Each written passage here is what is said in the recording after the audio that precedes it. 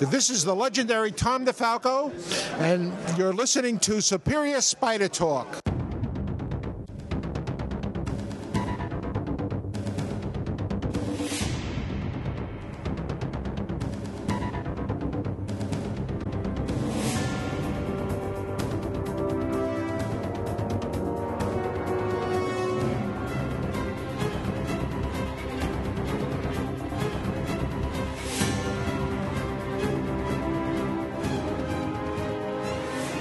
Hello, and welcome to the Superior Spider Talk.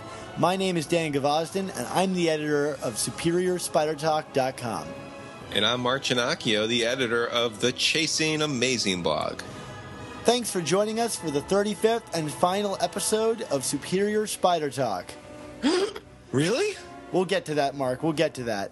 Okay. In the meanwhile, we hope you enjoy this podcast and that it provides an intelligent conversation between two fans and collectors as we hope to look at the Spider-Man comic universe in a bit of a bigger picture. Yes, and for episode 35, apparently this final episode, we'll be discussing Superior Spider-Man number 31, answering some fan mail, discussing Spider News, and then conclude by discussing the now classic Amazing Spider-Man number 700. And then please make sure that you stick around for the end of the show, as Dan and I have a very important message about the future of the show that you do need to hear, and maybe it'll tie into this whole final thing, right, Dan? Yes, please stick around. And if you don't plan on sticking around, at least skip to that part of the podcast by using the chapter selection arrows on your player. Also, if you hear this sound, please check out your iOS device for a link to an article, video, or image to enhance your listening experience. Mark, it's the end of Superior Spider-Man, so let's get right to it. Number 31.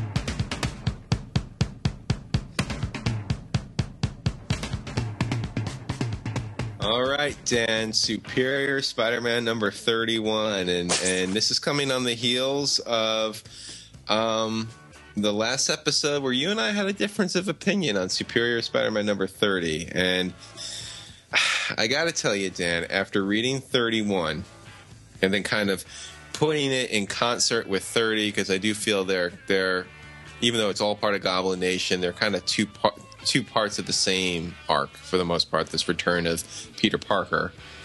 I now find myself pretty much agreeing with everything you said last episode.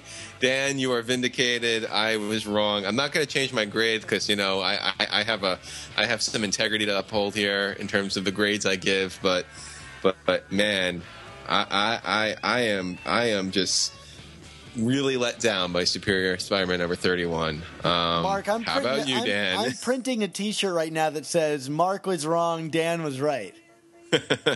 Or that I disagreed with you and admitted I was wrong. Whatever. However you need to do it. But I'm not going to gloat. I'm not going to gloat.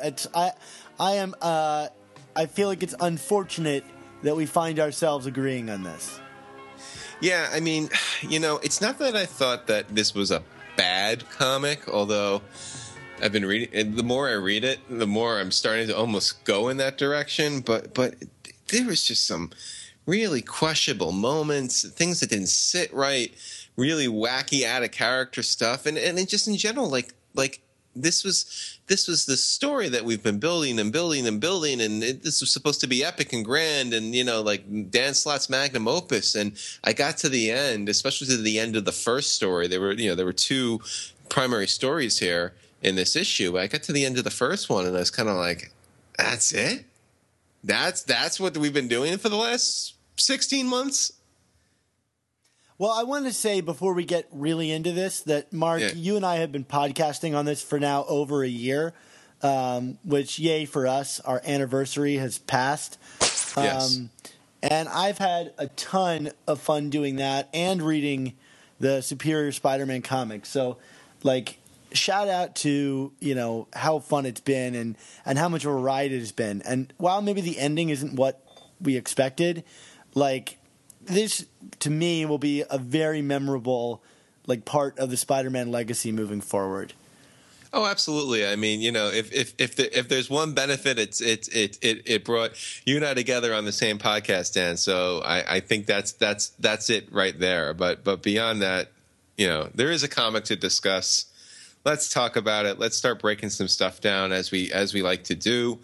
I guess, let me just start throwing things out there in terms of what I was disappointed by, and then you can add, embellish, or agree or disagree. I guess the big thing for me was, where were the consequences for Peter? We have watched Otto Octavius make, a mincemeat out of his life for the last year and a half or so. And it just seems like things were just so simply explained away. Hi, Carly. I'm Peter. I'm back. Oh, Peter, hug. Yeah, Doc Ock wouldn't lie to her face like he's been doing for the past year. And let me tell you something only you and I know. You saw me when I was dying, that wasn't the only you and I would know kind of a thing. I wasn't feeling that. And then, can we talk about that for a second, because it breaks the internal logic of the script. Because it's not something that only he would know.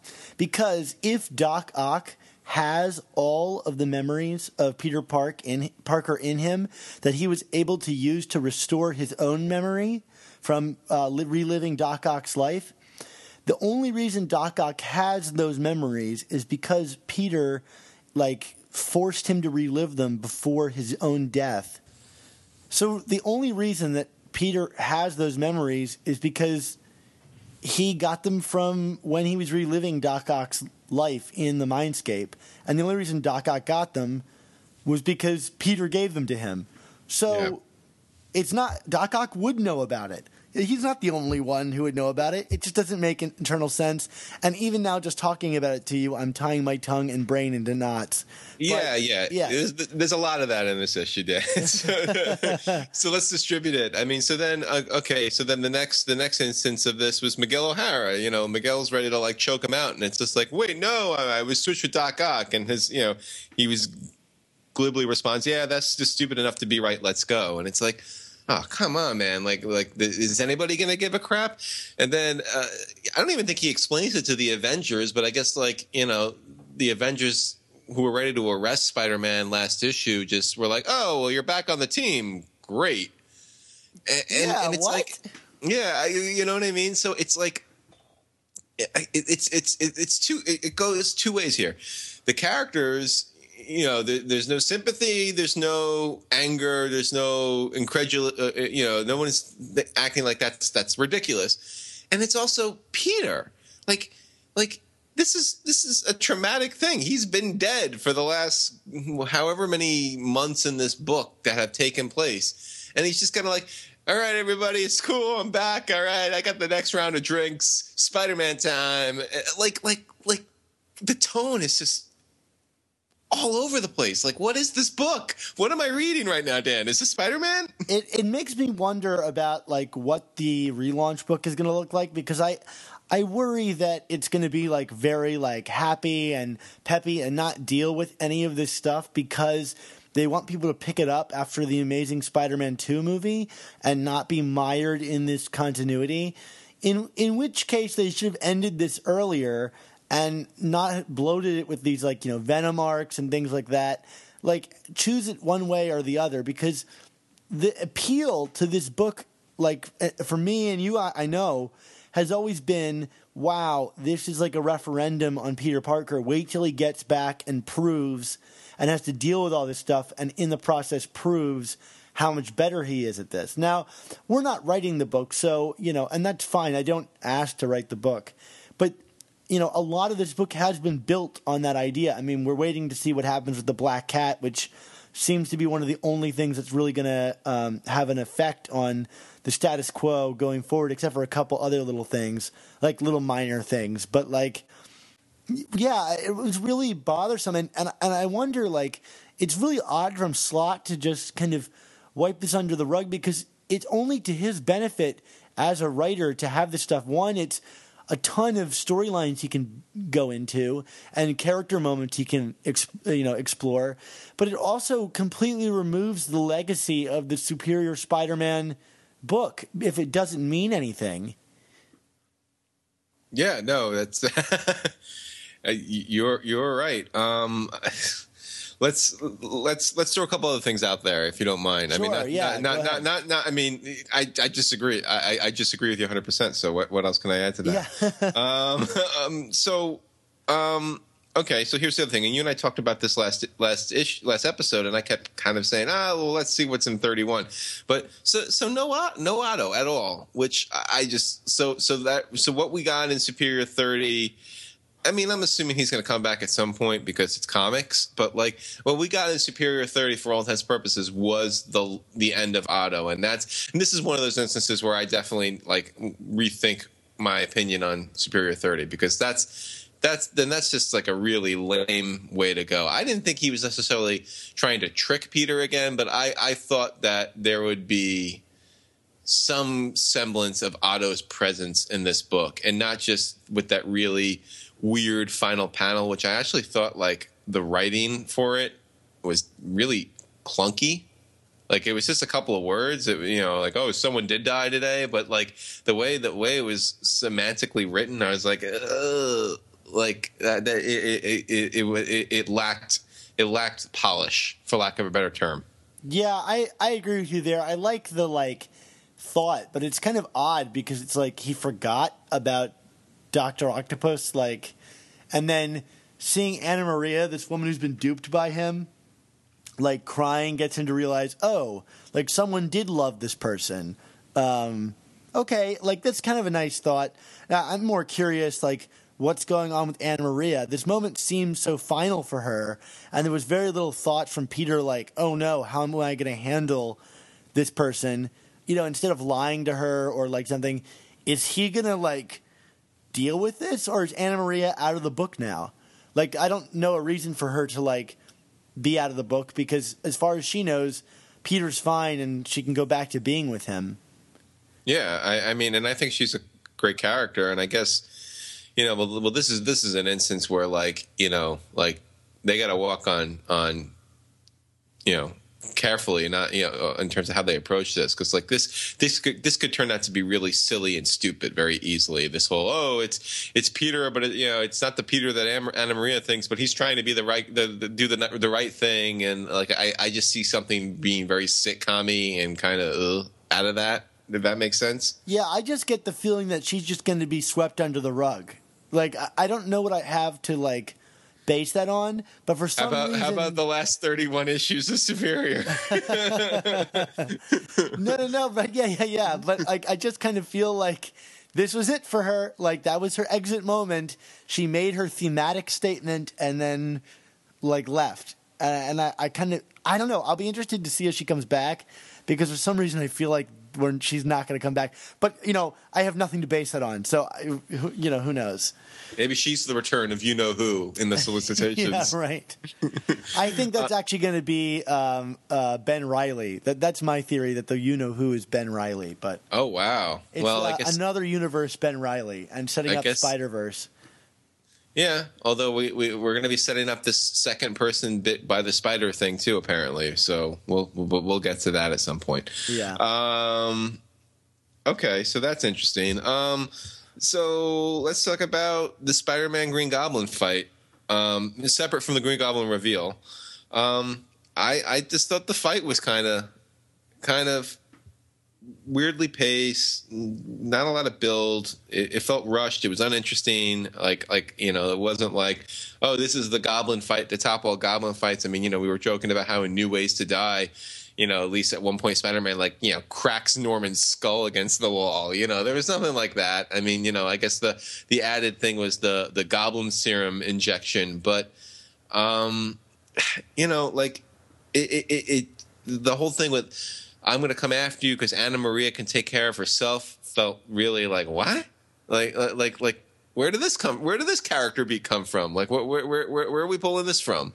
Well, Like, this is kind of one of those things where,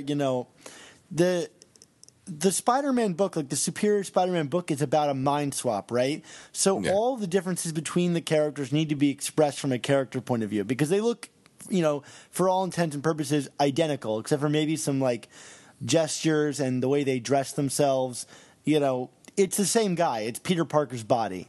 So, like, to know that Peter Parker is back, it needs to be really distinctly and definitively Peter Parker. And I think there are moments in this. I really loved the making fun of his bag moment, and the reaction from the Goblin when he suddenly realizes, oh, like, this is very clearly Peter. I thought that was a real highlight of the Superior era. Like, it was a good character moment. But, like, this moment with Anna Maria, like, I don't know that I've seen Peter be... Like, I mean, he's been written all different ways throughout the years, but, like, to have a definitive Peter Parker moment, like, that moment, that seems like something Otto would do. And it doesn't say to me, oh, Peter is back 100% definitively. I'm not saying, like, Otto is still there, but, like, it's not a striking, like, wow, this is such a change of character. He just has a couple new jokes. Well, especially coming from a character who just one issue earlier was lecturing Otto about you do the right thing and you think and you act first and you think later and like I don't know, I would think like leaving a woman on the roof tied up that's about to of a building that's about to blow would the priority would be saving her, not apprehending the Goblin. But yeah, right. So let's speak about this fight too, and it's hard to really get into this fight without talking about who's under the mask. Can I backtrack with you for a minute? Though? Sure. Like you talked about the line with the handbag, and it's funny. Like I have a mixed reaction to it because it's like you're right. It was a fun moment, and like it probably was the really only one true moment that defined this Spider-Man as Peter versus Otto in this issue. I mean, there were a couple others, but that was like to me like probably the clearest delineation. But then it kind of, and then like, we have not podcasted about modern Amazing Spider-Man. So, but like something that I talked about pre-Superior a lot on my site is like, I just kind of get a little irritated by this, like, the modern interpretation of Spider-Man is like, well, who is Spider-Man? And it's always like, well, he's quippy. Because, like, I feel like he's more than that. You know what I mean? He's bigger than that. And there was, like, a part of me that was like, oh, that's fun. And then a part of me that kind of groaned because it was like, yes, we're back to this again where it's like, what's the defining characteristic of Spider-Man? It's, he tells jokes. Well, I mean, I agree. I agree with you. There have been people that have overdone that, but, like, we didn't get a lot of jokes in this. We got one, maybe two jokes.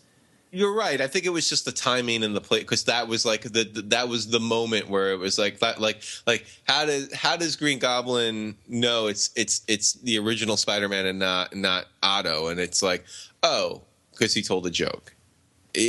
And I guess that's probably the easiest way to do it. So that's probably why they went there. Like, how do you get into more of the kind of finer points of character? But look, this is in the grand scheme of things, this is such a minor quibble, but it was like, it's the setup of, are we about to kind of going back to what you were saying with the reboot, is this going to be a series again that's just like jokey Spider-Man for, 32 pages a week, a month. And I don't know how I feel about that, I guess that's maybe a bigger problem for you than it is for me, because I've always thought there's been a pretty healthy balance, I feel. Like, when it's time to get serious, I feel like this book, under Dan Slott is taking things seriously. You're probably right. This is just a little hang up of mine. Anyway, that's fine. But let's go back to what you were building towards more with the fight and talking about, or seeing if we can do it without talking about the reveal. Or well, I mean, one of the things that like the fight begins with, as soon as he realizes that it's Peter, is that the Goblin turns tail and like runs away, and Spider-Man comments that he's yellow. Since when has the Goblin been like, especially with the Goblin serum enhancements, been a chicken? He's always gone toe-to-toe with Spider-Man, and that seemed like an odd characterization to me, and I was immediately thinking, Oh, well then maybe I'm wrong, and it's not Norman Osborn. But guess what? It's Norman Osborn. Yeah, I mean, I guess because it's, he wasn't prepared for the original Spider-Man, so he needed to regroup. I mean, again, this is me no prizing it, I guess. But no, you're right. And can we talk about this reveal? Let's talk about this reveal because, I was right. I don't know how happy I am about that. As I say, I guess, well, you were right. And, I have been saying to some degree, like, after I got past Vin Gonzalez, I've been saying, like, it's got to be Norman, but with a catch. There's a condition. It's not 100% him under the mask, which is what it is. But I don't know, man. There's just something about what they did where it just really felt like the worst case scenario. Like what would have been the most uninteresting reveal that they could have done, and they did it. Oh, it's Norman Osborn with plastic surgery? Yeah, I would have been more into it if it was Norman Osborn, but he switched minds with somebody, and it was like continuing that game, but with two different characters. Yeah. You know what I mean? Like, or I don't know. Or Norman Osborn from an alternate dimension. I don't know. You know what I mean? I don't know that I would have liked that more. I mean, I think here's the thing about this. It makes logical sense that Norman Osborn would do this to himself after, how publicly disgraced and recognized he became. As soon as we started talking about Mason Banks, that was our, kind of thought, that he's hiding to stay in this organization. But my question is not even about the reveal because, a reveal is only as good as the motivations for why the person's hidden, And right. The motivation here seems to be that Norman is operating behind the scenes so that he can formulate Alchemax, and create this company so that his new heir, Normie, can take over and have a business of his own. And there's definitely something wrong with Normie. Like, he's been jacked with goblin serum for sure. Like, his eyes glow green and he looks like a crazy person. Yeah. But like, I actually like that scene for what it was worth. I do too. I did too. But like, what was his game plan here? He's operating underground, building up this empire and taking over all of the crime in the city. To do what? Like, it doesn't just pick on Spider-Man. Like, it doesn't correspond with his other plan to build up Alchemax. Yeah, it doesn't jive. And I don't know. I mean, granted, we've gotten different treatments of Norman Osborn since he was brought back from the dead in the 90s, but it's he had become such a power broker in the Marvel universe that this whole scheme just feels like a major step down. You know what I mean? Why? So this is his grand return. You know what I mean? The dude was basically running S.H.I.E.L.D. and now he's kind of getting back into the petty crime syndicate again while trying to build up a company. It just seems like a complete browser refresh of the character, right? Well, let's be honest here. He didn't really just go into the crime syndicate. He's trying to take over all of New York City right now. Yeah, but I mean, it feels like what he was in Ditko during the Ditko era. You know what I mean? You know what? To be honest, I appreciate that return of that Norman Osborn because I like that Norman Osborn. Yeah, I get what you're saying. I mean, I did too. I mean, I also like the boldness of the new version of Norman. But I know what you're saying.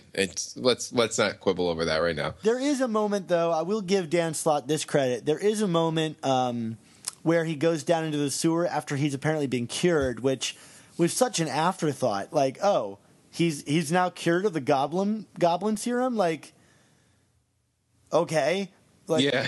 Where was the big build up to that big thing that just apparently happened off screen? Right, but then there was that weird scene where it was but I'm sane now and I'm more dangerous when I'm sane, and I'm like, Was he ever sane though? Like, don't you have to be sane to be returned to being sane? You know what I mean? Like, that's always kind of been Norman's shtick. Is even before the Goblin Serum, he was a little off kilter, right? Yeah, and there you can argue that because there have been various ways of him being written. When he was first introduced, he was a pretty normal guy, and the serum would, kick him into these fits where he would go into his locker and do crazy things. And then, like, over the years, there's been stories about him, like, writing his past, and you see how screwed up he always was. So I think that's a bit of a retcon, because I think originally he was kind of a normal, businessman who had been messed up by this, goblin formula. But I don't really, like, how do you feel about this? Because, a sane goblin, like, we have that. That's Roderick Kingsley. Like how it's like taking the Joker and making him not crazy. Right. Isn't that what J.M. DeMatteis wanted to do with Kraven's Last Hunt? Yeah. That is what he said, yeah. In his book, Going Sane or whatever it is? Yeah. What do you think about this?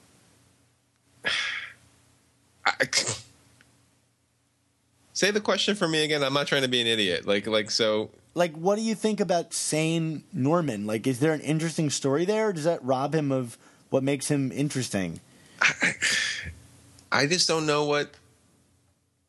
Because the thing is, like, it's a paradox, because it's like, well, I'm sane now, so now I'm going to be even more calculated and evil. You know what I mean? Like, that's kind of like where they leave you. It's basically saying, he's not going to have his big showmanship. Like, he's not going to.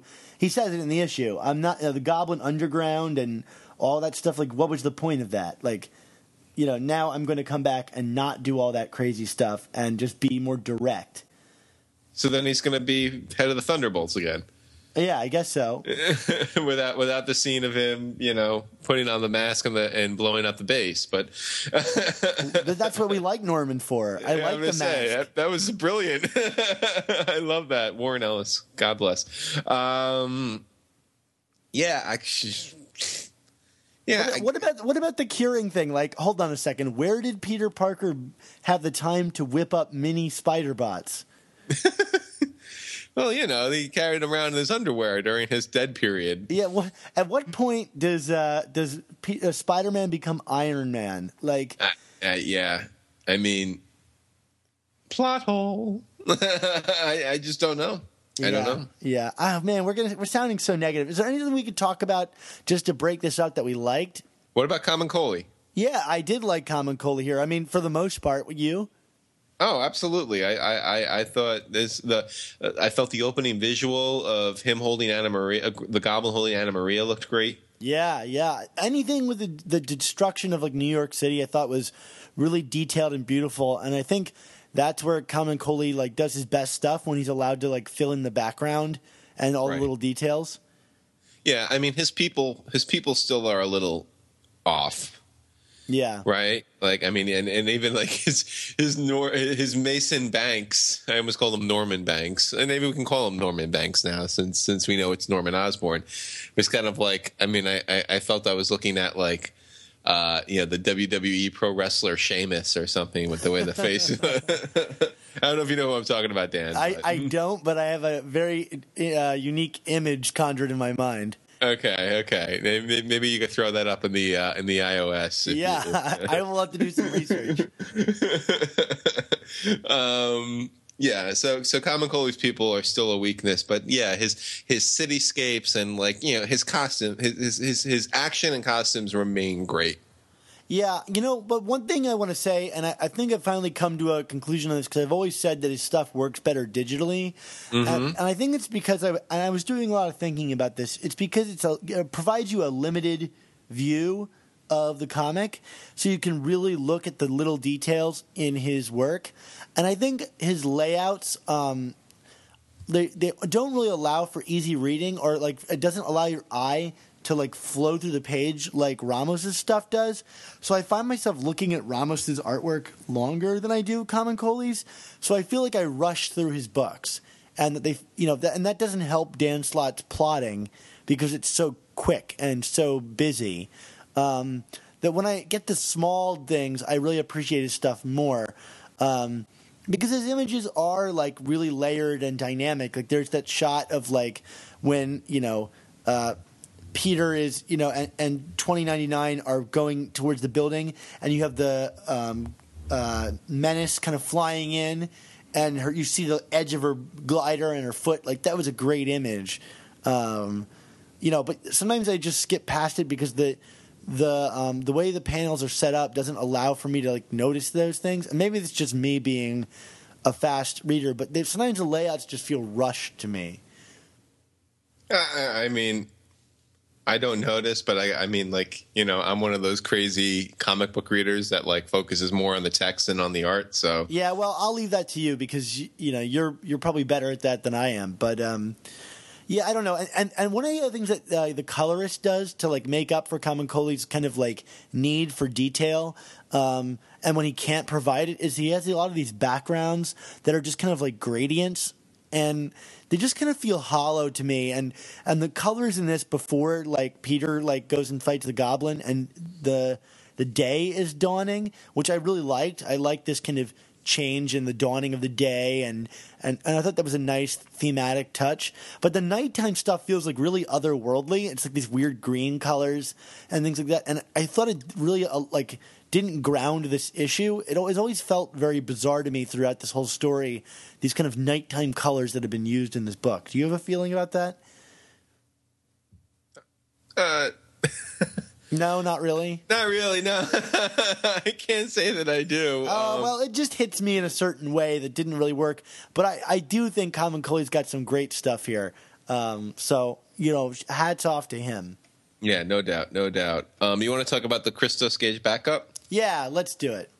So this was the second part of the story, and this really dealt more with the fallout with kind of Peter's personal life. I mean, more so than the first part, which, even though he had to admit to a couple of people, hey, it's Spider-Man for real this time. But we got some stuff with MJ, some stuff with Jonah, with May, and I mean, to me, this Carly, I appreciated this story more because I felt that things happened and there were consequences to it, right?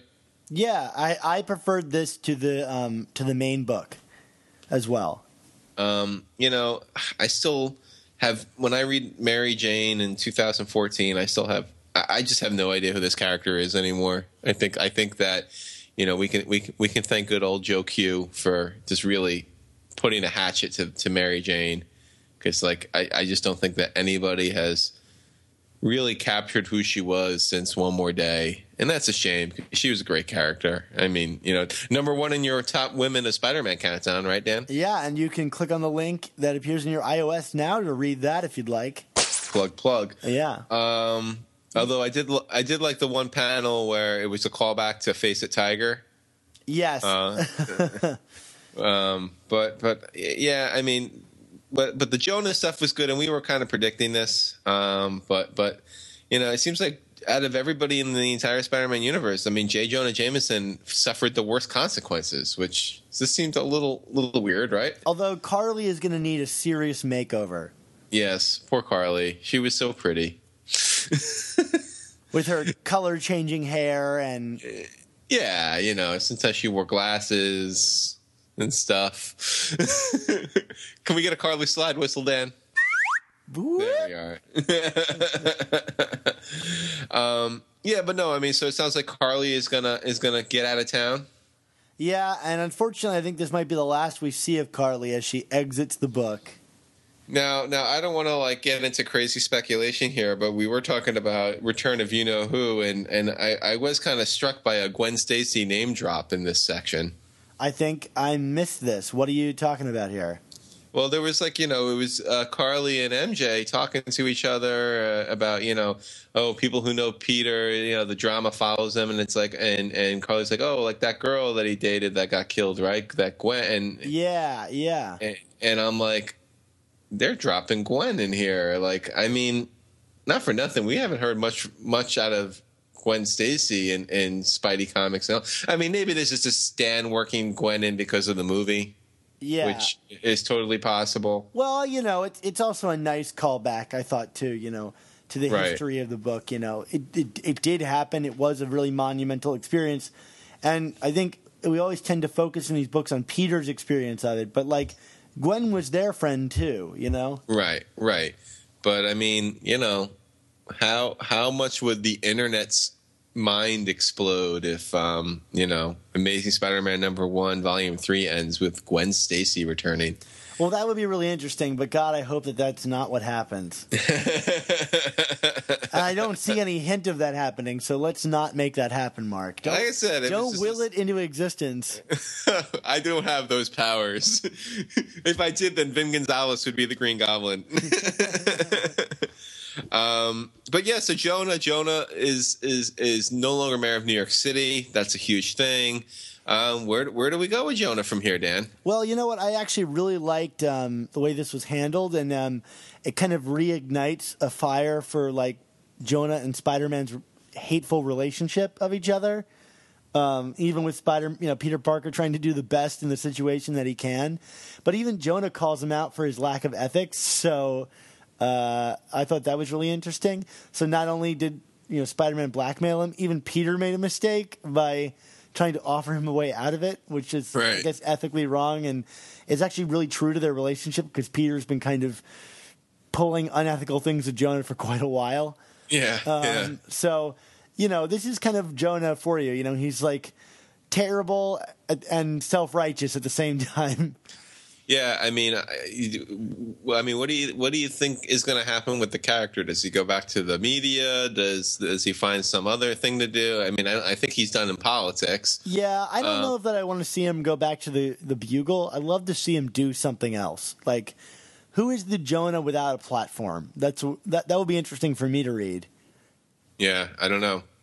Maybe he does his own startup or something. He has a pizza company. Oh, there you go. There you go. Well, if that's actually it, then boom. Fresh pizza, Papa Jonas. There you go, Papa Jonas. God. Don't God me. Well, what about MJ here? She says she wants Peter Parker out of her life. She's not leaving New York. And she says this interesting thing about, how your responsibility is still a choice and you chose it for yourself and we have our own responsibilities. Like, that was interesting to me, but I mean, like you said, this is not the Mary Jane that I grew up loving. This is not a all loving woman who can, who is willing to sacrifice for, her, feelings about Peter. Like, that character is long gone. Yeah. I mean, we to a saw more her selfish Mary Jane. Yeah, we saw her in Spider Island, but that was about it. Yeah, really. And what a moment that was. I know you and I were particularly happy about that. Yeah, but I mean, but the joke is, it looks like from the solicitations that she and Pedro are all over these first few issues of Amazing. So if she's going away from Peter, she didn't get far. Yeah. Well, I don't know that there is escaping Peter for Mary Jane. Yeah. Yeah. I don't know. Yeah. What else you got? Well, can we go back to the actual issue, like the main story? Because there's something that really bothered me. Just something? Well, I mean, there's one big thing. Another thing.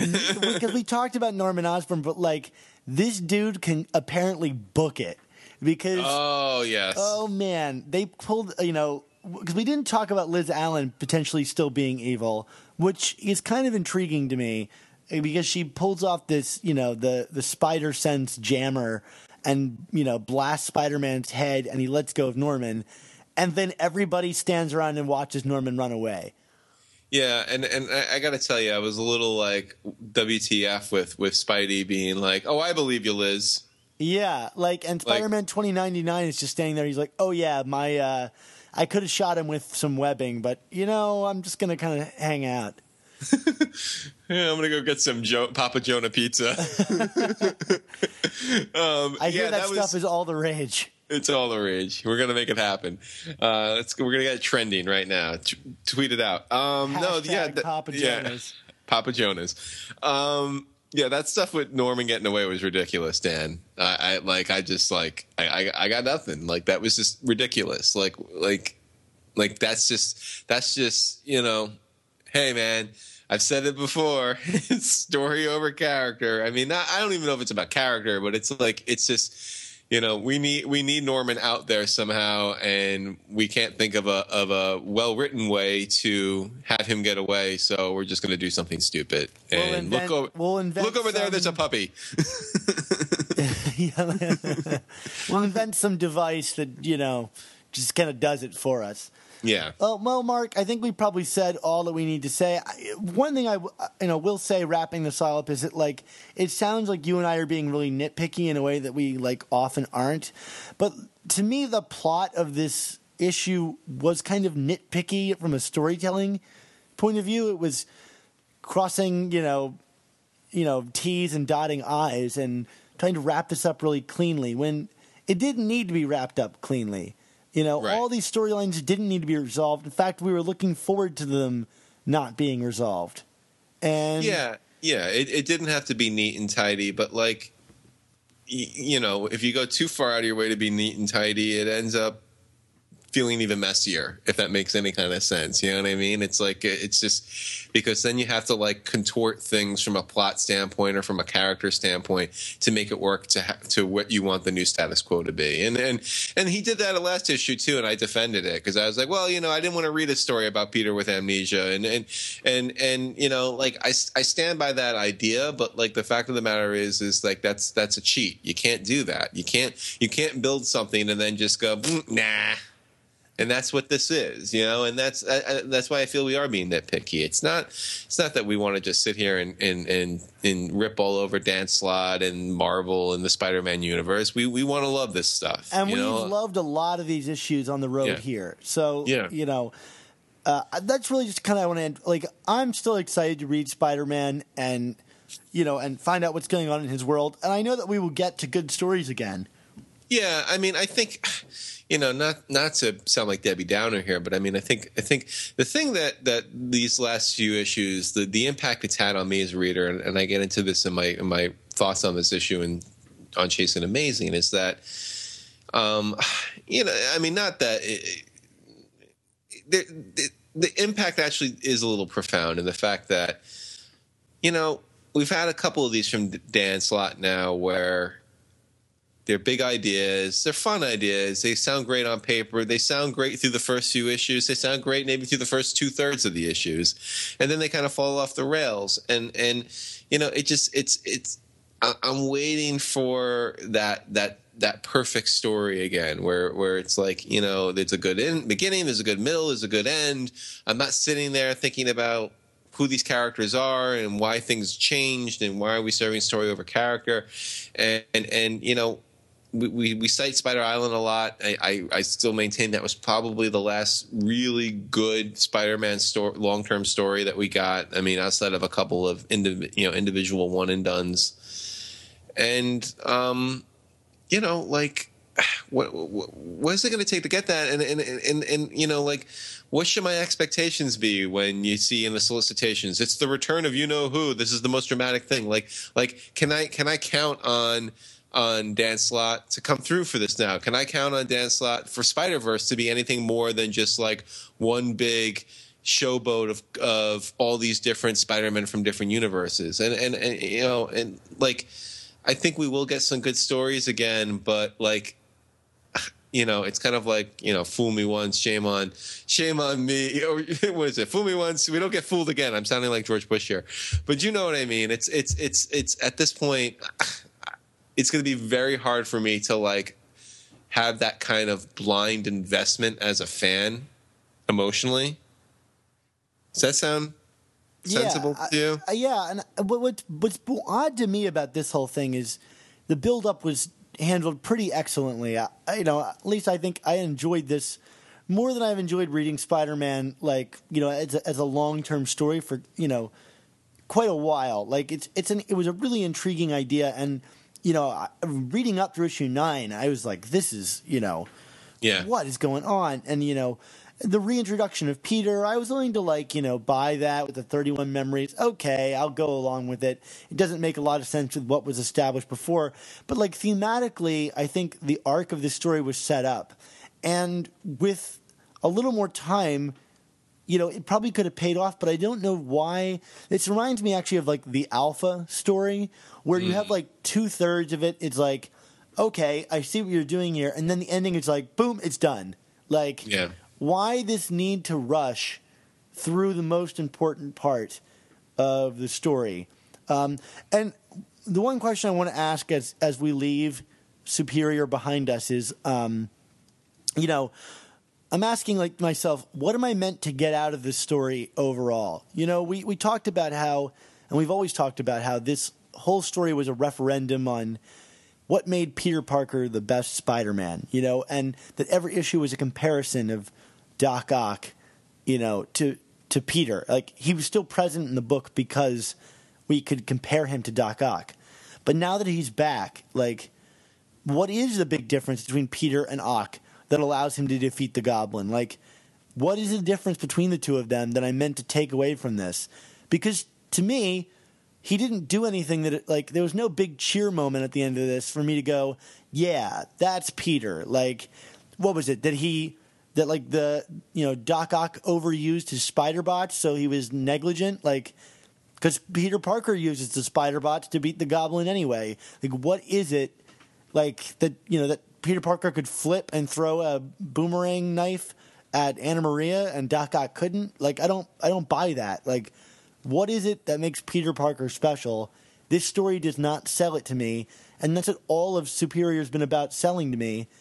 And like in issue 26, where he's like, I'm going to come back with all my memories that have been hardened. I was ready to believe it. Where is that Peter Parker moment?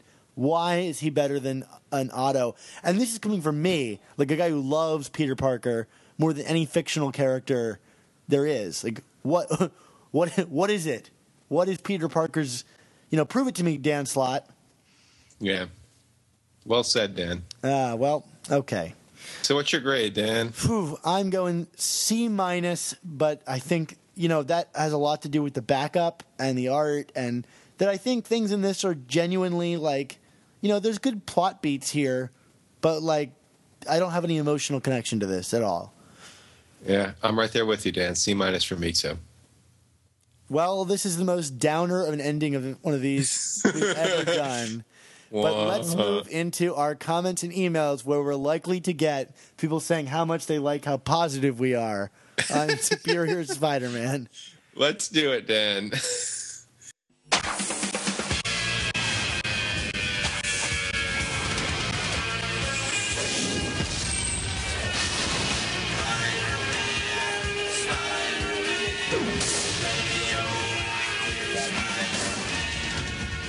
So we're about to get into some emails and comments, and in terms of how you might be able to get in touch with us in the future. Again, teaser, please stick around for the end of the show. But for now, let's read some of the comments we got from iTunes. All right, the first one is titled Superior 5 out of 5, and it's by Catalina8989. It's a lot of Catalinas out there, apparently. Catalina says, it's safe to say when it comes to Spidey, these guys know the difference between a cha-cha and a waltz.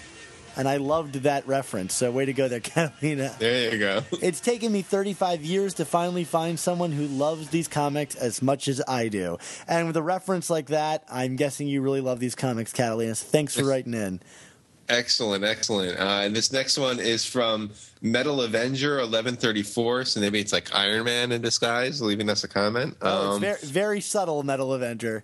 Metal Avenger. It's amazing. The comment title, Amazing and Superior, 5 out of 5 stars. These guys continue to put out the best podcast in iTunes about Spidey. Thanks, guys. You make my trip to work every day easy. One of the best comic book podcasts on iTunes. It's a show with guys who actually read Spider-Man comics. They have great insights and opinions. Superior Spider-Man is coming to a close. Can't wait to see Pete back at the helm and behind the mask.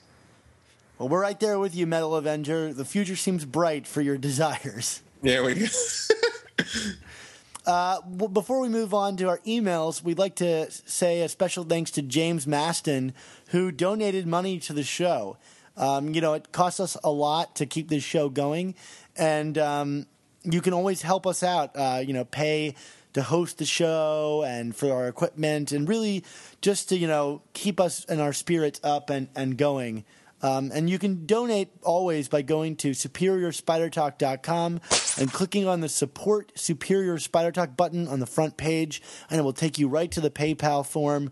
And you can throw us some of your hard-earned money our way, and we'll be eternally grateful to you. So, James Maston, we thank you for your support of the show.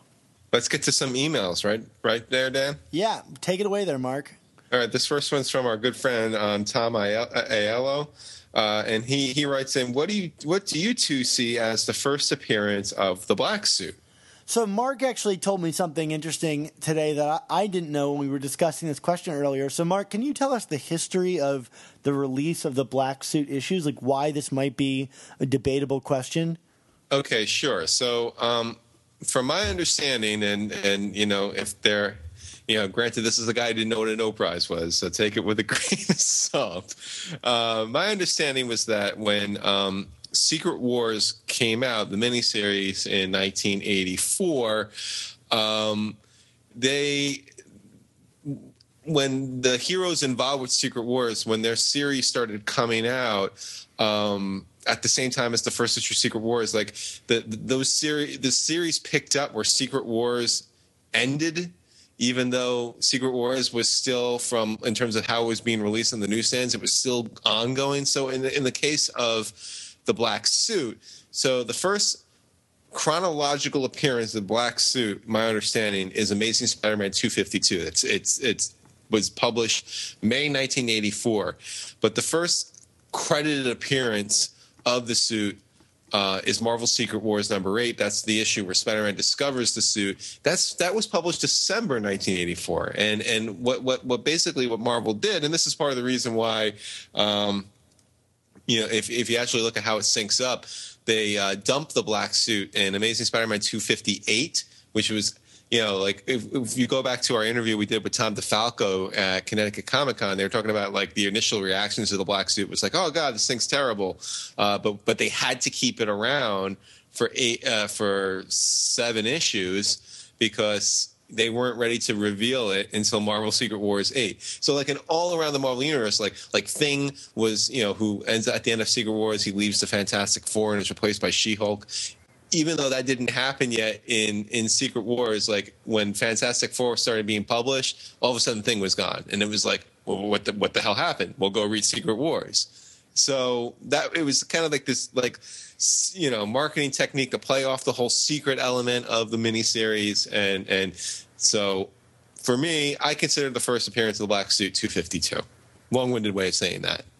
Well, up until now, I considered it Secret Wars 8, but if 252 came out first, then yeah. But chronologically in the story, the answer would be Secret Wars 8. So I guess it really depends on what you consider something's first appearance. Mark, you wrote this whole post about your feeling about first appearances. Do you want to weigh in on what you consider a first appearance? To me, first appearance is the first time, the earliest instance that you open a comic and you see that character in full. Because the thing I was thinking about was with Venom. When I did this post, we were talking about how, like Amazing Spider-Man number 300 is considered the first appearance of Venom, but we actually get 2 appearances of him in Amazing Spider-Man 298 and 299. In 299, we get to see him in full, the full body shot. In 298, he's in shadow. And that's not even considering the Web of Spider-Man issue where like the mysterious hand just pushes Peter out onto the train tracks and his Spidey sense doesn't go off. So it's like, so what's the first appearance here? I mean, and my post was arguing that we probably should count 299 because it's the first appearance of the character, full body, you see his face, he's saying dialogue. Like, how is that not a first appearance? So it's the same thing for me with the Black Suit. I mean, like our first full look at the Black Suit was Amazing Spider-Man 252, regardless of where it is continuity-wise. Well, that's an interesting take, and haven't really thought through it that much. I kind of just tend to buy these things and go, well, it is what it is, and I'm glad to have it. Well, Dan, this could impact how you spend money on things. I guess it could, but I already have all those books, so yeah. Yeah, all right, hotshot. Anyway, what's our next email, Dan? Our next email is from Daniel Kibler, and he says, hello, Dan and Mark. how do you feel about Peter Parker's death and revival when it compares to how other superheroes died and came back, namely Superman, Captain America, and Bucky Barnes? So, I guess the question is, how do we feel about Spider-Man the Other and how it's handled compared to these other stories? I imagine that's the question, yeah? The other? That's what you think the point of the question is right now, Dan? Well, oh, you're right. It's 700 as well. Totally blanked out there. Oh, wah. Well, so then the question is, Spider-Man has died multiple times. Yes. And so is Captain America, for that matter, and Bucky Barnes. It's weird because I don't know that I associate 700 with the death because I never really believed that he was gone in any conceivable way, and like there was still a body walking around. Right. So like I don't know what. That's probably why my mind went straight to the other. But I don't know. How do we compare that? Dan, I mean, it's funny. I actually did a post about Marvel Resurrections for What Culture a month ago, and these are very frequently gotten wrong. Like I think especially in more modern times, Bucky's resurrection in Winter Soldier, I felt was kind of one of the few moments of true brilliance. In Long Point, because it was just so audacious. I mean, Bucky was just like, it was nobody stays dead except for, Uncle Ben, Jason Todd, and Bucky Barnes. Well, they already undid Jason Todd, but Uncle Ben was still dead, and so was Bucky. So the fact that Ed Brubaker and Steve Epting would undo it was kind of like, whoa. And then the fact, like, and through people who have seen the Winter Soldier movie, I mean, like, it's a great story. It's a great comic book story. So, I mean, like, it's just really well crafted. So I think that lends to it. But, like, that's kind of the exception to the rule. And then, they killed Bucky off again in Fear Itself, and then they kind of brought him back, and it was kind of like, eh. Captain America, I mean, outside of... If you're talking about Captain America being thawed from ice in 1963, I think that was awesome. If you're talking about Captain America being like trapped in some like alternate dimension while Bucky was parading around his Cap, like, before his movie came out in 2011, not so good. The Superman, that was kind of cool. Although I'm always cynical about what happened with Superman in the 90s because, like that was like the really first like so overindulgent event of like 90s comics to me. Like that's kind of like the definitive moment that started to kill the industry with speculation and insanity. And spurred on the Clone Saga. Yes.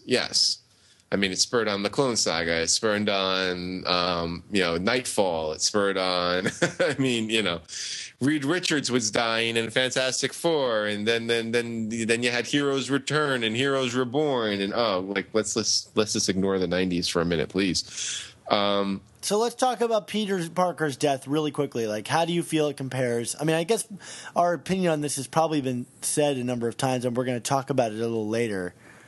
I mean, I don't think it was a very stirring resurrection, but the same token, like, how does it compare? I think it's on par with what else we've gotten. Does that make sense? Yeah, and I feel the same way. I feel the same way about the other even. Like, okay, he died for an issue or two, came back with new powers. I'm not overly surprised about it. Like, I like Moreland as a villain, but I thought the other was kind of a clunky story and kind of bloated. Yeah, I will pluck out your eye, Dan. Yeah. Well, I mean, on the other token, we have Zach S. who writes in, and he actually has something to say about Straczynski. Why don't you tell us about that email? Yes, Zach says, I am a huge fan of J.R. Straczynski's run up until Skin Deep and Since Past. The rest was rubbish. But my favorite Spider-Man from Spider-Verse promo was the future Spider-Man of that run. I always oddly liked the peacoat look. Anyway, my question is, what do you guys think are the most overrated Spider-Man stories? And conversely, what are the most underrated? Well, I'll take it away here. All right, take it away, Dan. This might not win me any fans, but in terms of overrated, I tend to think the death of Jean DeWolf is a bit overrated. Boo. No. Yes. Mark, do you want to counter me on this? No. Give me your spiel, Dan. Yeah, I don't know. I just like Jean DeWolf, always kind of an undercooked character. Like, she had this crush on Spider-Man, but we don't know much about her. And yeah, the death was interesting, but like, you know, and Peter David's writing was novel at the time, but to me, like, and especially reading it in context of that run, the darkness of that story kind of comes out of nowhere. And, you know, the villain is not totally memorable.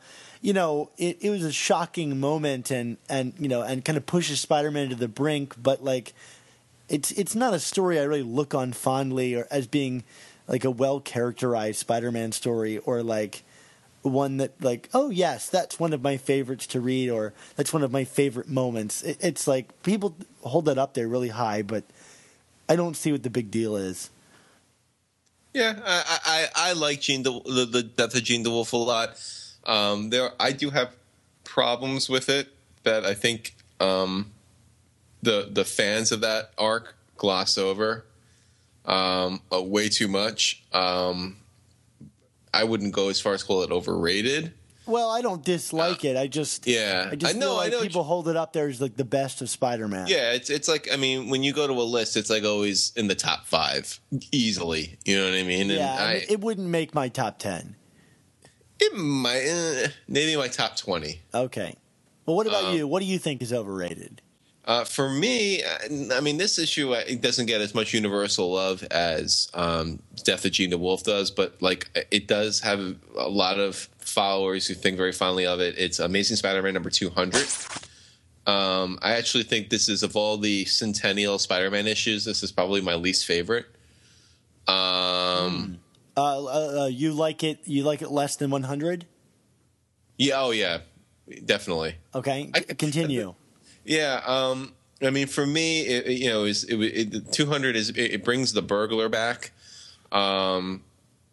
And the burglar is, returning. Spidey has lost his powers due to kind of an earlier thing with Mysterio, right, where he loses his powers, and then there's this whole other subplot where like Mysterio fakes the death of Aunt May because he's like working in conjunction with the burglar, which like is just kind of crazy to me. Like it's kind of like when Sam Raimi worked in that, Flint Marko worked with the burglar and actually was the one who killed Uncle Ben. Like, I mean, like, it's just like, the fact that the burglar is just kind of this anonymous nothing, but you know what I mean? This anonymous guy, and this is the one who changes the course of comic books. That's what makes it so fascinating to me. Not like that he will work with the masters of special effects because he wants to rob the buried treasure of May and Ben Parker. You know what I mean? So, kind of a really wacky retcon for me in terms of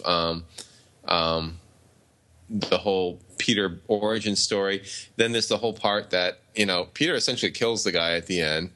Yeah, right. Yeah. He like forces him to have. He doesn't force him, but he triggers a heart attack. Yeah. I mean, like, people like, oh, this is the face of the person you killed my uncle, and there's kind of an Inigo Montoya element to it, but it didn't really work for me in the context of Spider-Man. And then just me as being like nitpicky writer guy, the writing in that issue just kills me. Like the dialogue, it's like every other word is punk or creep, and it's just like over and over and over, and it's like you couldn't think of any other like adjective for these characters here. Like, this is it, So 200 is my overrated issue. Cool. So for me, underrated, and Mark, you might scoff at this because this often makes like people's worst of Spider-Man lists. And Mark, I believe you put this on a list of yours. I didn't put the it wasn't the worst stories. It was a worst moment. All right. Well, for me, one of my favorite Spider-Man stories, or like, a graphic novels that stands alone, is Spider-Man Reign. The kind of Dark Knight Returns Spider-Man story. And there's a really wonderful article about this this story online, which I'll link to right here. And yes, Dan, you've sent that link to me in the past. Yeah, and I'm a. This is your crusade. I understand. It is my crusade. I really like this story a lot because I think it kind of gets like Spider-Man in so many different ways, and I love the artwork in it and the reappropriation of all the villains in just a really unique vision and an interpretation of Spider-Man that could be canon, but probably will never be. It doesn't go so wild and out there that it like wouldn't fit in with the actual Spider-Man story. So like I really enjoyed Spider-Man Reign and would recommend people check it out. Sounds good. And my underrated and Dan, I think I've changed this up like 20 times over the course of this recording. I'm going to go with, and I was shocked when Comics Should Be Good during the summer 2012 did their top 50 reader choices for Spider-Man comics, that this didn't make the list, so that's why I'm going to call this underrated. Whatever Happened to Crusher Hogan? Oh, I love that story. It's actually printed in a Best of Spider-Man book, but I've never seen it receive that kind of acclaim since then. Yeah, I know that book you're talking about, but I mean, again, I agree. Like to me, this is kind of like the magic of the DeFalco Friends era in like one nutshell. It's just this great one and done story that looks back on a character that you may not even thought about from the Ditko years. That like. But they just breathe such life into it, and like it's fun. Yeah, people like kind of criticize like Manslaughter is kind of a lame-o villain, but like I adore this story. It's one of my favorite. Like I would, when we're talking about top 10 or 20 or whatever, I mean this would very easily go in my top 20. Maybe not top 10, but like this is it's to me this is like like the run of Spider-Man comics, man, when you went from Stern to DeFalco, like that was just like so great, right? I mean, like, is there a better era of Spider-Man comics than that? I can't think there is, although I like the beginning of Straczynski's run quite a bit. But I will say, like, the ending of that issue is one of my favorite endings to a Spider-Man comic.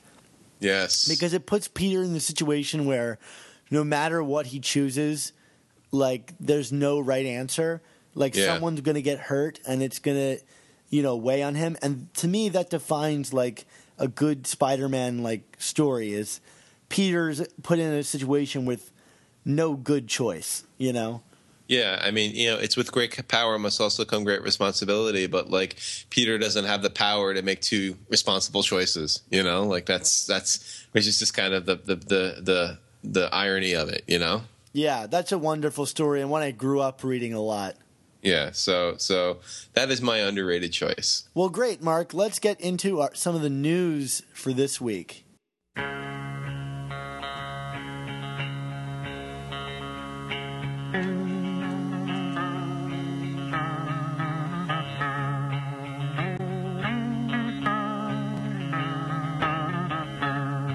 Moving to the country, I'm gonna eat a lot of peaches.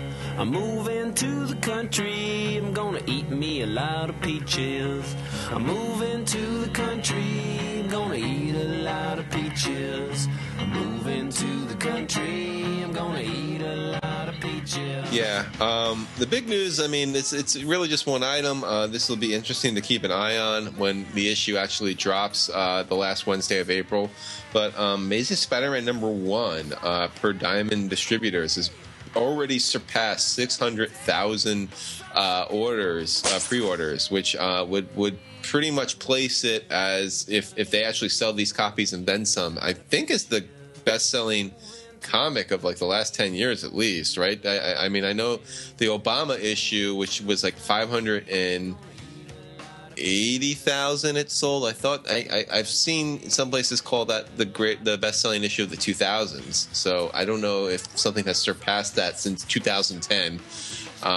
But Yeah, so Amazing Spider-Man 1 is getting some real love here from, at least from the retailer side, huh? Yeah. Well, that now to let listeners in on this, like that's just pre-orders, like that's not actual sales. So a lot of times these stores will be given deals where, in order to get a specific variant cover, they have to buy like several hundred of the book in order to get that variant cover, and they can sell the variants for much higher prices. So it might be worth their while to order more books than they actually think they can sell in order to sell those variants. So these books might just fill up shelves. Now like that. hopefully not, and but now Spider-Man's selling just over 100,000, a book. Can the market swallow 600,000 Amazing Spider-Man #1s? Who knows? Yeah, I mean, I have no idea. I mean, I can tell you outright that Alex Ross variant, like I keep like checking out my my little online sites to see if there's a way to pre-order that thing. Is that cover is beautiful. I'm guessing that's probably like one of the. It's probably like a 1 in 50 or 1 in 100 or something, which means it's probably going to cost a pretty penny to get. Yeah. I'm looking at the variants too. For me, it'll be more like if they're there and they're reasonably priced, or I can make a deal with my comic shop, who usually gives me deals on variants, because I, am his Spider-Man guy. So, I actually bought a bunch of Superior 31 variants, and oddly enough, don't have a regular covered Superior 31. I went to my local comic shop and got my weekly pull, and in my box was a variant cover. Well, it was just. Speaking of the Obama issue, there's double covers for that. Do you own both of those covers? I own a couple. I don't own. I got that during my subscriber time. So the initial comic that I own is the regular cover. Yeah, of me too. It sent me the one with Ladies on the Prowl. Yeah. Peter and the Cougars, right? So are we both missing the first print Obama? Yes, I have like a second or third print Obama cover. Wow, I was a little embarrassed to admit this to you. I don't have the first one either. Well, but you have a first print of that issue, so I do. So to me, it counts. Like it counts, Dan. I don't know, man. Look at us with these holes. Do not. Now that I'm so damn close to owning the whole thing without the annuals, don't move the bench, the goalposts on me, Dan. Don't move. I might just. If we're gonna start talking about like dual covers, then I might just get up and quit on you. Well, Mark, thinking about Amazing Spider-Man #1, let's move and go now to talk about the last official book in our collections. Amazing Spider-Man #700.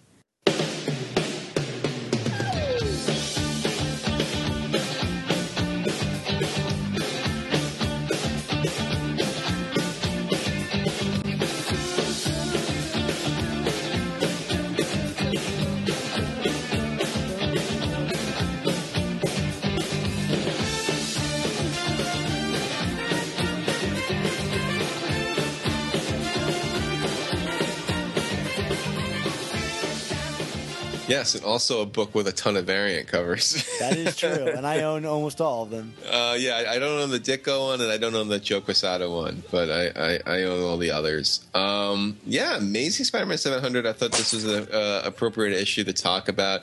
It's the last issue in our collection, maybe. We'll see. We'll see when the numbering gets closer to 800 if they start counting those Superior issues as part of the lead up to 800. I bet you they do, Dan. Yeah, I bet you. I bet we'll see 750 right around the corner. Oh my goodness! Damn you, Marvel! Just you wait. So good thing that we collected Superior, right? So Amazing Spider-Man, the comic that started it all or ended it all, I guess. We started this podcast a couple of months after 700 dropped, so we never really gave it a proper review.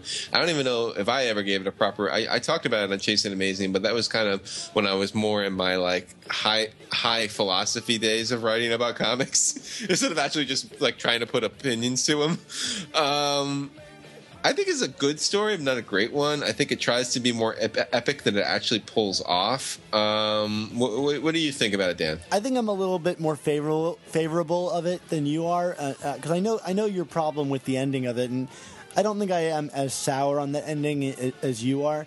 I think this is a really fun comic, mostly in just how it operates like a grand epic Spider-Man comic, where he's going to get, you know, that real triumphant, you know, moment, and it hypes readers up, you know, like so big, you know, to think, oh my God, he's gonna be able to turn the table on Doc Ock and get out of this. And like, even if you were to like skip ahead and open the last page of the book and see like Spider-Man standing victorious like over, you know, Doc Ock, you might think, oh yeah, that's the big hero moment. Like, yeah, Spider-Man won in the end. But it's got that twist to it where it's not what you think, and everything is backwards. And I really like that it continually psychs you out. I don't think I've ever read a comic more nervously than I read this comic. Yeah, no, that's a great way of putting it. And I actually remember because it came out. Well, it was the day after Christmas, right? It was December 26th, I think, was the drop date, because I was at my in-laws' house, and you know, I was still home subscribing at that point, but I was like, I got to read this damn comic because, you know, Jesus Christ, Peter Parker, Jesus Christ, it's Christmas. No, but seriously, like, Peter Parker's gonna die. I need, you know, like, it was already spoiled for me because, you know, duh. And I remember like driving up, you know, my in-laws are up in Lowell, Massachusetts. So I the nearest comic shop to them was in New Hampshire. Oh, nice. So it was a 30-minute drive. I went there and I grabbed a copy, and I got home that night. I'm sitting there on the couch and I'm reading, and yeah, like I just felt nervous reading the whole thing. Like, oh my God. So I got what's going on? Oh, this is crazy. Oh, you know what I mean? So yeah, on that end, totally bought into its premise. 100%. Well, Dan Slott was saying he's going to ruin all of our Christmases, and I'll tell you, like, my Christmas was spent like sweating over this. Like, what is going to happen tomorrow? Yeah, which makes me sound crazy as like a 27-year-old, but like, you know. Yeah, I mean, you know, I don't know if it ruined my Christmas, but you know.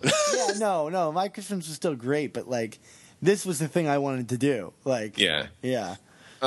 So you know, in terms of like what really worked for me, like more specific scenes, like, you know, we get another Peter kind of in the Mindscape dream sequence thing. I thought the Tim Harrison callback was just brilliant.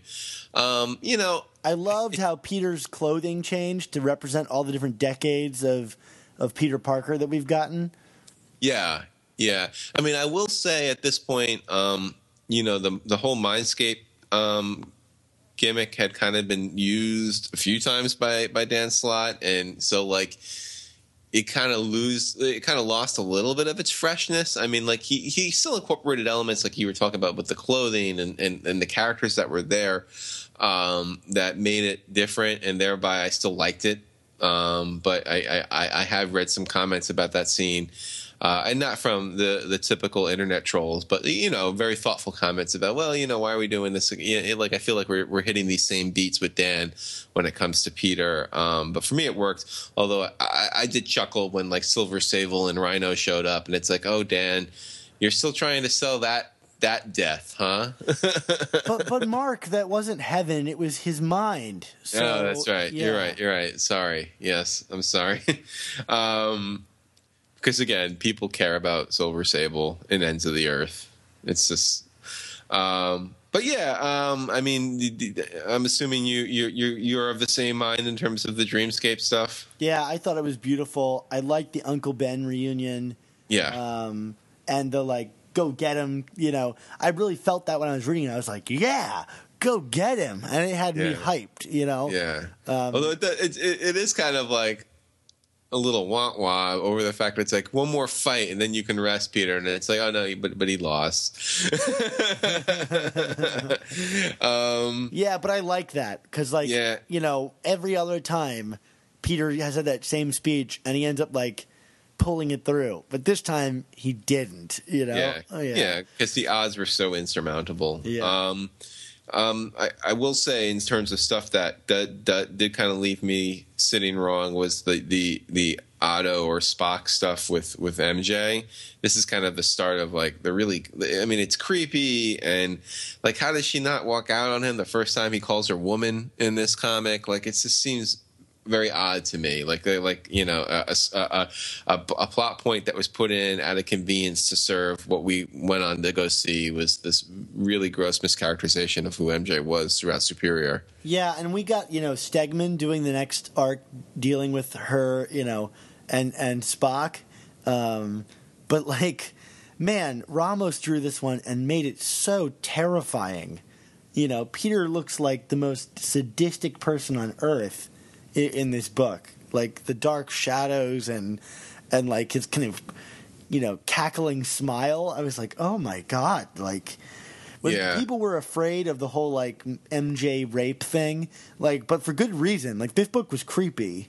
Yeah. I mean that when he kisses her, like that. Oh, and then there's like that shaming moment of MJ, like that whole "what are you, the plucky sidekick" speech, which was like very self-aware. I felt because it's like it kind of reflected like I felt it was reflected like comments from fans who felt that MJ has been poorly used ever since the whole One More Day thing, but what's kind of ironic is Slott, while being self-aware with that scene, he's also part of the problem with MJ. Like he hasn't gotten her right either. Like he's been off base with MJ since Spider Island, as we keep saying.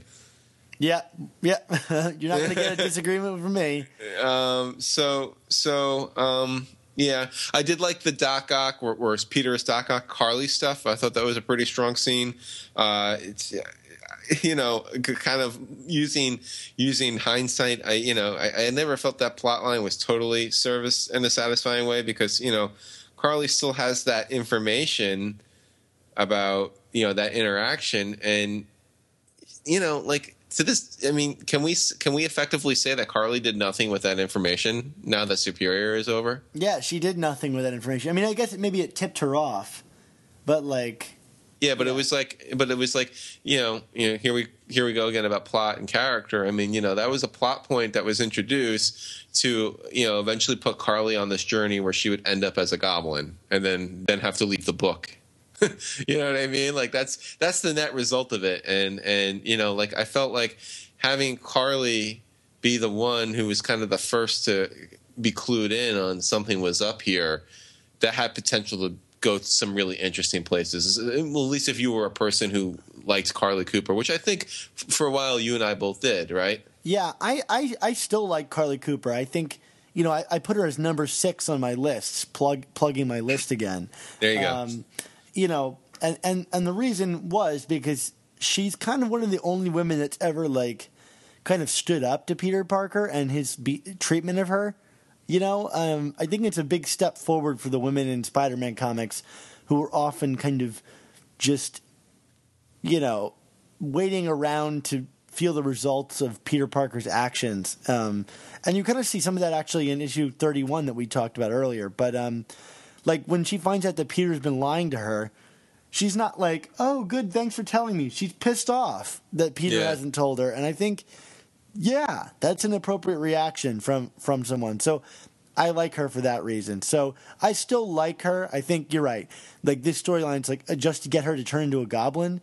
Like what was that? And there are other things like where did the corpse of Doc Ock go? We didn't talk about that. Maybe we'll see that come back again. Who knows? Yeah. But, there you go.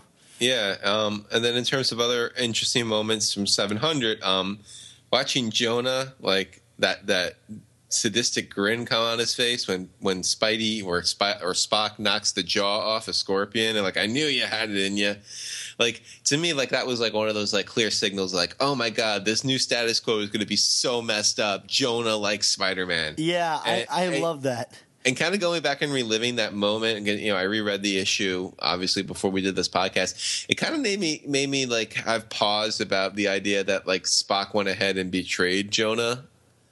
Like I part of me thinks I would have been more interested in reading a Superior storyline where like Jonah was just in his corner the whole time. Yeah, you're right. That would have been interesting to read. I mean, I'm not against what we got, but yeah, that wasn't. I was excited for that status quo. But the Jonah moment that I really like is when Otto is going to get on the plane to get out of the country, so that there's no way that Peter, can beat him, and like Jonah calls him out about it, basically, like over the news. and Ock decides not to get on the plane. Yeah. I thought that was brilliant. Like, Yeah. it's like, that's a pure Otto moment where he's like, know what? I can't do this. Like, I got to prove that I'm better. And I was like, all right, yeah, I get this character now. Yeah. Another great moment to me, like I think probably the greatest mind bleep that Slott introduced during this whole thing, the gold Octobot failing at the last second.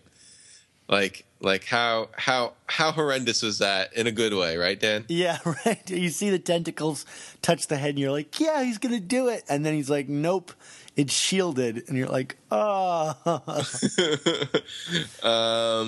But yeah, I mean, to me, part of what sours my view on this comic that, and we've talked about this in the podcast in the past is just how the story ends. I feel that the whole transfer of memories / Otto promising to honor Peter's memory and be a superior Spider-Man, it felt really rushed and without the appropriate build. I said this in my post the days after I first read this comic. I still maintain rereading it and having reread it other times since then. Like this is, and when we talk about Slott's pacing issues and rushing to the finish and rushing over the important parts, I feel like this is kind of on display in this issue. Yeah, I mean, like how all this stuff works out, did have ramifications for how the memory stuff would work out in these issues and our understanding of that, which I don't know about you, but I'm still not clear on how any of this memory stuff works. I know Slott says that he told it to an 11-year-old and the 11-year-old got it, but I have real doubts about that. But that's one hell of an 11-year-old, man. Yeah, this 11-year-old. Send this 11-year-old to Harvard or something right now. Because is that where the great comic book writers go? Harvard? No, just comic book interpreters. Oh, I'm sorry. Yeah. But, I think this scene for me, like, I thought it mostly worked. I thought Ramos's art was just gorgeous, and he really sold me on, like, the reliving, like when he drew Otto into the moments from Peter's life, the reliving of it. And I kind of like the whole ending. It's in a declarative statement, like, that he'll be the superior Spider-Man, in a kind of splashy moment. But I think one of the things for me, like, I think there's like a line missing. Like, it needs one more line to sell it, or like italics on like the word superior. Because I think it's all about inflection. Like, reading it in the book, you're like, oh, this is kind of like poppy, But like reading it out loud, like, I get it. And not that I like sat around reading the book out loud, but like I could see like Otto's interpretation and misinterpretation of what he saw, and his ego saying like, well, I'll just do this better, and that was enough to sell me on it. So I bought this issue a bit more. I remember having that feeling of being like, well, okay, like but I think this is it. But I think my feeling was more like I want more than disappointment. Yeah. Agreed. Do we want to give grades for retro issues, Dan? Well, why not? So I'm going to give this a B. And I'm going to give it an A-. I really enjoyed this issue a lot. Excellent. All right, Dan, why don't we get into our special message?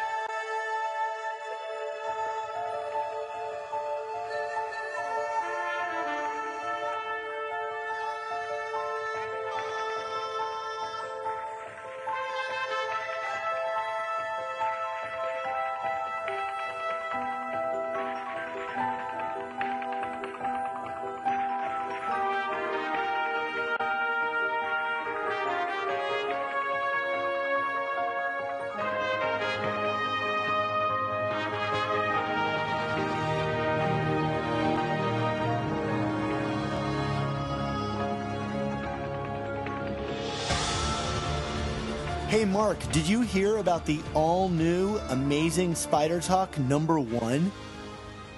What? You tell me more, Dan. It's a #1 issue, which means everybody needs to listen to it.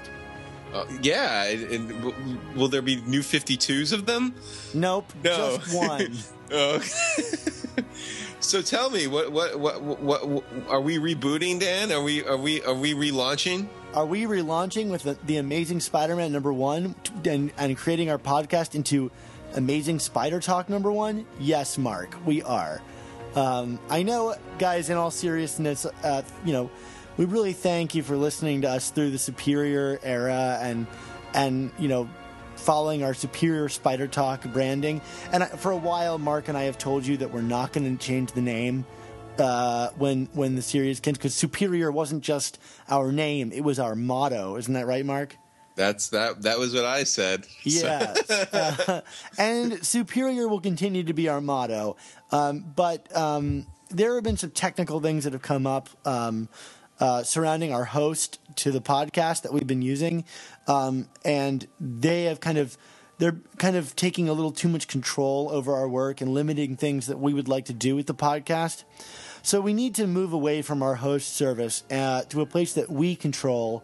But there comes a downside to that, in that we have to leave this podcasting feed and migrate to another. So Mark and I met, and we had a unanimous agreement that not only will we be migrating to a new host, but we're going to change the name of the show to Amazing Spider Talk. So you've heard it here first. Amazing Spider Talk is the new name of the show, but there's a downside to that, Mark. What's the downside? Well, for one, we're going to need to get all of your comments back. Your comments on iTunes really was like a huge proponent of what helped our community grow and helped our searchability within iTunes. I know, like, this is a total major drag and this is a lot to ask for you, but we do want to give you some incentive to do it. But first and foremost, when the feed is up, if you can, if you've left us comments before and ratings in the past, if you can go back and do it again, that would really be incredible for us. That would be the most important thing you could possibly do for the longevity of this program. And so here's what we need you to do. We need you to go into iTunes and search for Amazing Spider Talk. There you'll find our podcast, and you'll see all of the old podcasts we've already done before. So if you feel like Superior is going to go away, don't worry. Everything will be there. Just subscribe to that new feed, and you'll see all of our names and information there. Leave us a comment. We need to get back up in our comments again. But here's the deal. If you leave us a comment by our first show of Amazing Spider Talk, you'll be entered into a random drawing for a free digital copy of Amazing Spider-Man Family Business. Yeah, that's a $24.99 value, Dan. So that's something to squeeze the skull chat, right? Yep. So we'll do it at random, and who knows, we might throw a couple other things in there for you as well as some secondary prizes. But think about this: you're going to get your own copy of Amazing Spider-Man Family Business, and you're going to help us out by reviewing the show. And again, we can't thank you guys enough. But not only are we changing the name of the show, there are a number of new things that are going to be coming to the show, such as giveaways of digital comics and possibly artwork, a lot of contests to get free content for you.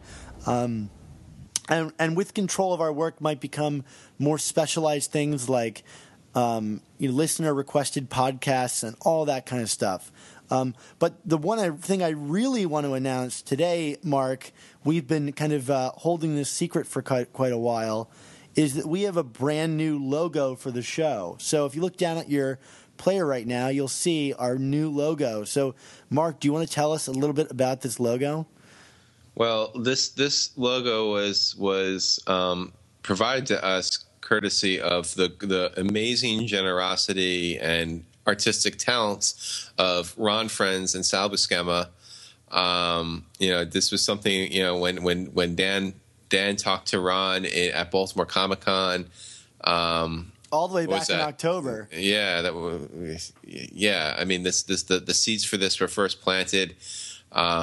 They just gave us, their time and like it's gorgeous. It's amazing. I mean, like, I'm stunned that there are people in the industry that would do something like that for us. I mean, like Ron Frenz is like, gold for life, and Sal too. Obviously, I mean, I don't want to belittle Sal's efforts in this because he's gold too. But I mean, I know Ron really kind of took the reins from you on this, Dan, and obviously thanks to you, Dan, for putting this all together for us. Yeah, well, I'm really excited about it, but I also want to thank Ray Sumser, who did the coloring and the lettering on it.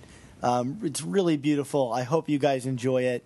It should help us usher in a new era of amazing Spider Talk. Number one, please, if you can go and subscribe, we don't want to lose you as listeners. Go find us on iTunes or go to my website, superiorspidertalk.com, and you'll see all of our episodes there. If you're one of the people that's listening to us on Podomatic, we apologize, and we hope that you can come join us over on another service. Yeah, and when you do come and join us in 2 weeks, our first episode is going to have some really good stuff, right, Dan? We're going to have our review of Amazing Spider-Man #1, Volume 3, and also our thoughts on the Spider-Man Family Business graphic novel, which was surprisingly very good. Not to spoiler our review. I might not agree, maybe. Oh, well, that's true. And then we're going to give you a classic issue. In this case, thematically, we're going to talk about the first issue of Amazing Spider-Man #1, Volume 2, the infamous John Byrne, Howard Mackie reboot. So that will be interesting, How right? enticing, Mark. I know. I'm supposed to be baiting you, and I'm talking Mackie Byrne. But we promise we'll have fun things to say. Great. Well, I think it's time for us to wrap up the show. You can find all of our old Superior Spider Talk podcasts at my website, superiorspidertalk.com, or find us on iTunes by searching for Amazing Spider Talk. Don't forget, you can find all of our future podcasts still at superiorspidertalk.com, but again, we need you to subscribe to Amazing Spider Talk on iTunes to get to new episodes. And if you do, please leave a rating and a comment to let us know how we're doing, and we'll read it on the air. And if you have any opinions on these comics or any questions, you can email them to us at our new Gmail account, amazingspidertalk@gmail.com. And of course, we'll address and read them on the air. Also, be sure to check both Dan and mine's Facebook pages. Dan's site can be found at facebook.com/Superior Spider Talk, whereas I can be found at facebook.com/Chasing Amazing.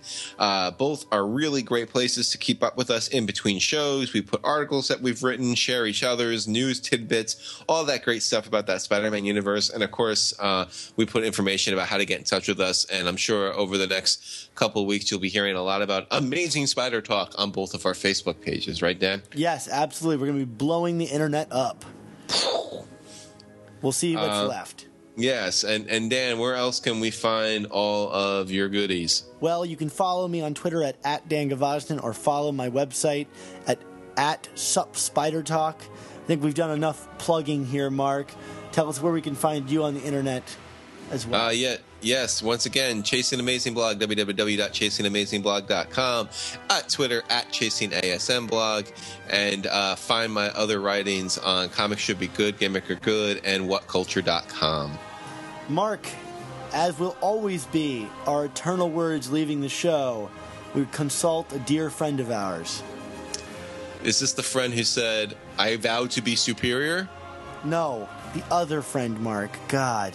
Ah, yes, our other friend. Our friend who said, "For the last time, with great podcasts must also come Superior Spider Talk."